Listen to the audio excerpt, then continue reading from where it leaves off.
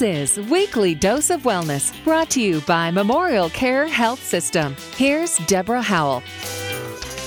And welcome to the show. I'm Deborah Howell, and today we will be helping you get on better nutritional footing for the new year.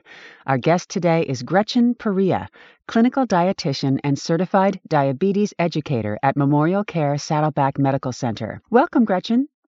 Thank you.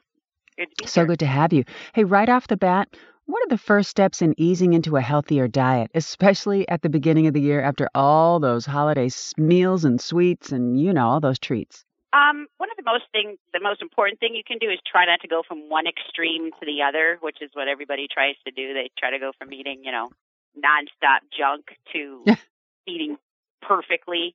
And that's a big change. And then that people tend to fall off that, they sort of white knuckle it for a few weeks and then it just goes bye-bye. So what we found is much better to try to make small changes. Promise to eat 3 servings of vegetables a day, drink more water, and take a 15-minute walk.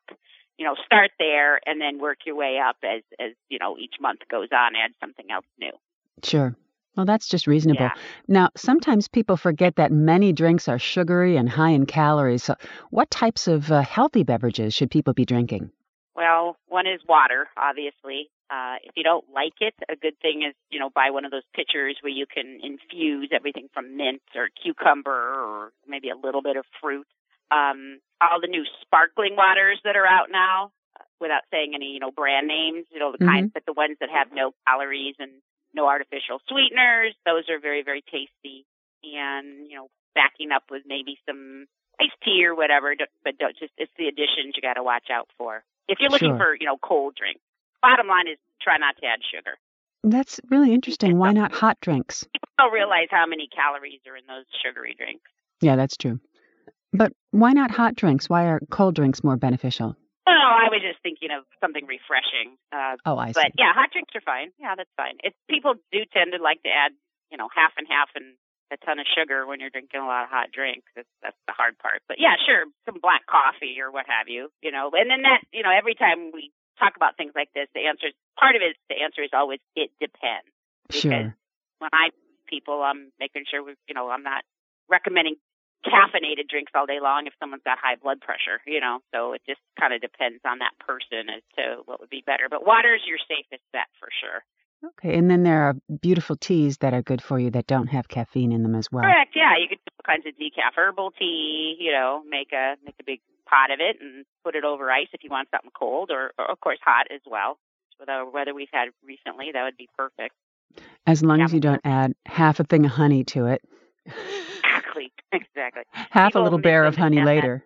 I think honey's really, really, healthy, and it's not. It's just sugar, period, the end. Yep. Really? There's no improvement using honey. Correct. You just shattered a big dream of mine, Gretchen. I know, yeah. No, that's why I let everybody know. There's no improvement whatsoever. Well, Can you share a few simple swaps that can make a big difference in nutrition? Again, and this is the one that I had the hardest. I was kind of looking through it. It's the hardest because this is a very much an it depends answer. It depends on how the person is currently eating as to what change would make the biggest, impact for them. Sure. So if somebody's eating out all the time, eating fast food, and, that's just their lifestyle, asking them to stay home and cook their meals at home isn't a realistic change. But going to healthier places where things are grilled as opposed to deep fried, Mediterranean eating is always extremely healthy. We're trying to get everybody, more to a Mediterranean diet. Mm-hmm. So if you're eating out all the time, picking better places with grilled items as opposed to fried. If you're not a vegetable eater, maybe trying to add in a bunch of vegetables because that will really help fill you up, and then you end up just naturally curbing your calories more as a result. Not to mention all the, antioxidants and phytonutrients. They're all, cancer prevention type, nutrition that's going through you, plus all the fiber. Making sure you're getting half of your carbohydrate intake as whole grains, at least half, so that you're not using light, simply digested, quickly digested, nutrition-free carbs as opposed to whole beans or something a little more fibrous like quinoa, brown rice, sweet potato versus potato. There's little swaps like that can make a real big difference. And if you don't like it, try mixing half brown, half white. It's an improvement. There you go. So, yeah, I do that when I go to Chipotle. I say half and half. Yeah, you'd be surprised. Every time, I always tell my patients, anytime you make a better decision, nothing bad can come from that. Right. You just have to be extreme to meet the goals you want to meet, whether it's some weight loss or just better nutrition, feeling better, more energy. Every time you make a good decision, it's going to impact you. You don't have to go to extremes and extreme diets and Right. eating salad all day and going to the gym for 3 hours is not a realistic plan at the beginning of the year. It'll last. What's not to love there? Well, that's what people think they're going to do, and they try it for a while, and then it just goes by the wayside because it's just not psychologically or physically sustainable. Right. There's also a step down, like whole milk to 2%, and then if you're okay with that, maybe step down to skim after that, or white bread to whole grain. But very few of my patients are drinking milk anymore, so that wouldn't be a huge impact or a huge improvement on anybody's health unless they're big milk drinkers. Really? But everybody eats carbs, so we can switch the carbs. Yeah. Boy, I'm a big milk drinker. Yeah, if you're drinking milk, if you're a big milk drinker, then going, definitely, 1% is 2% isn't a huge improvement by any means, but 1% is very doable and doesn't have appreciable amounts of that saturated fat left at all if you don't like the non-fat. Okay. If you're a big milk drinker, then that does have an impact for you. If you're not, then that's not a change that would do much for you, right? Yeah. Well, so, we love our cereal in the morning, and it's always got to have that milk on it. So, and what about almond milk? I'm not a cereal lover for people. Almond milk it's not good. It's not bad. It's being marketed as being a huge improvement in nutrition, and it basically just provides no nutrition. It just has a little bit. It's not that it's bad for you. That's not the case. It does save on carbs. So depending on the person and their eating habits, depending on what that person likes to eat for breakfast, if I'm watching their carb intake, sometimes changing to almond milk might. They really want the fruit in the cereal. Maybe that's a swap to go to almond milk, so you don't get any carbs out of the liquid. It's basically a little almond fat with water, and then they add back in some vitamins and minerals to it. But there's no milk in almonds, so it's a processed liquid. But it doesn't mean that it's bad for you. But it's not an improvement in nutrition per se. You do save some calories, but there's no protein in almond milk. That kind of a thing. So it's just it's a different swap, but it's not necessarily an improvement depending on what your reason for changing it.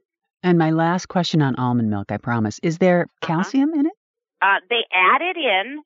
You don't absorb it as well as you do out of some of the dairy things, but I'll be honest with you, that's something I probably need to look up a little bit more. I didn't do a lot of background on almond, but it is added back in, but there's no calcium in almonds.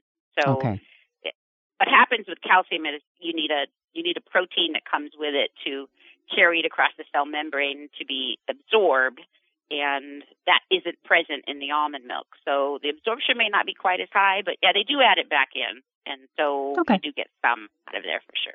Good to know. I promise. Thus ends the grilling on almond milk. I promise. Oh, no worries. It's not that it's bad.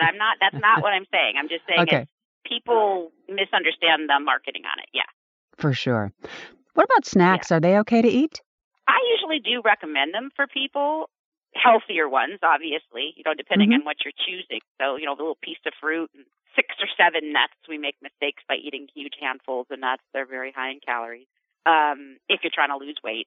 Also, something like a light yogurt or a plain Greek yogurt. Put a drop of vanilla and add some berries to it, which will have fiber. Crackers, whole grain crackers with a little low-fat cheese or natural peanut butter. There's all kinds of hummus and vegetables. There's some healthy snacks that are easy to pack and you can bring along and keep them in the fridge at work. Keep you out of the break room with the donuts. Oh yeah, so, that brings us to my next. Go ahead. Right. No, go ahead. I usually do recommend snacks for people because you typically, especially without everybody eating out so much, when you're ordering a meal at a restaurant or at a counter, you'll do a better job ordering when you're not as hungry. You had that apple and string cheese 2 hours ago. It's easy to not order the fries, right? Or easier. You know humans very well, it seems. What are some I've been tips for doing this packing a better, healthier lunch for work or school? Making sure that you get your whole grain, some lean protein, something with some fiber, throwing in that handful of carrots or cherry tomatoes or leftover salad makes a big difference on how full you feel through the afternoon. Not to mention there's one of your vegetable servings. People tend to skip vegetables all day and then they eat a bunch of them at night and totally skip their carbs. If you've ever seen that, what's called the plate method, making sure you get like a quarter plate worth of your leftover chicken, meat, or fish from dinner the night before, a quarter plate of some whole grain carb, and then some vegetables. And, so if you're having that sandwich on whole grain bread with some mustard and lettuce, tomato, and onion, and a little bit of leftover salad, and bring a little apple, that's a really good lunch. And everybody's, nobody's eating sandwiches because for some reason everybody thinks bread is horrible for you. It's not. If you're buying a normal-sized piece of bread that's 100% whole wheat, that's a great lunch right there. You can make a quick sandwich. So making sure you have those food groups present, that it's balanced. You have some whole grain carbs, you have some lean protein, and some vegetables, and some fruit if you want it. Again, depending on the size of the person, how big the lunch is, right? Exactly. Right. That's about lunch. What about breakfast? Is it really the most important meal of the day? Yes and no. I mean, yes, for the most part, yes. You've been fasting for, so many hours, and people tend to skip breakfast and run off to work, and then they go out to lunch and all heck breaks loose because you haven't eaten in 16 hours except for that cup of coffee. So what we have found is that by skipping breakfast, there's a lot of research showing this, you have a lot more calories later in the day to make up for it, and it's more calories than the breakfast that you skipped. So I can always tell when I'm questioning my patients and they're skipping breakfast that I always ask them, and let me guess, do you snack a lot at night? Yeah, I'm always hungry. And I'm like, well, there you go. So, and then they get up because they snack late at night, they don't eat breakfast. So we need to kind of reset that. And I can't tell you how many patients have come back and they're down, 5-10 pounds because and they've added in a meal. They added in breakfast. It starts your metabolism going. It keeps you from getting too hungry later in the day, and you just make better changes or better orders or preparing your foods. You do a better job of it the rest of the day when you're not starving. So it's the same thing. Get some whole grain, get some lean protein. Don't need to demonize eggs anymore. Natural peanut butter instead of the commercial stuff. Get the kind of peanut butter, almond butter on some whole grain toast and half a banana. Make a little whole grain peanut butter banana sandwich in the morning and eat that in the car on the way to work. It's good. You make it sound like a party. I love it. And to me, getting out of bed is like, ugh, but I go, oh, breakfast. That's a big motivator for me. People think it has to be, this complicated thing. And I peanut butter banana sandwich or a light Greek yogurt, throw some berries in there. Just something to get some carb and some protein first thing in the morning. Yeah. And you'll find you'll set yourself up better for the rest of the day. Can you come live with me, Gretchen? Well, put it this way: when I take my own advice, I also meet my health goals. When I don't, I don't. So the psychology of this that's your next podcast, is getting the psychologist on to tell us how to keep on track, right? Well, then I'd have to get another guest bedroom. All right. Well. Okay. No, it's hard to make those changes, but that's where we always recommend starting small. Don't make such huge changes at the beginning of the year because it's not a realistic goal to go from one extreme to the other. So you will get to the goals you want, whether it's weight loss or to improve nutrition or better energy level, what have you, by making those small changes and just building on them as time goes on. And don't beat yourself up if you fall off the wagon at a birthday party or something like that. Exactly. And that's a little analogy we use. I use that all the time when I'm counseling patients, is if you have a flat tire and the bad thing happens, right? You get a flat tire. You don't go flatten the other 3 tires. You change the tire and you keep going. Right. But we do that when we're trying to make health changes. It's this all or nothing mentality. And that's the part that stops us, because it always ends up as nothing eventually if you're trying to do all the time. But swapping out that cookie for an apple, again, adding the vegetables in at lunch, taking a walk, at your lunchtime, take a 15-minute walk. Yeah. All that starts to build up, and then you feel better and you're more energetic, and it makes you want to do more as time goes on.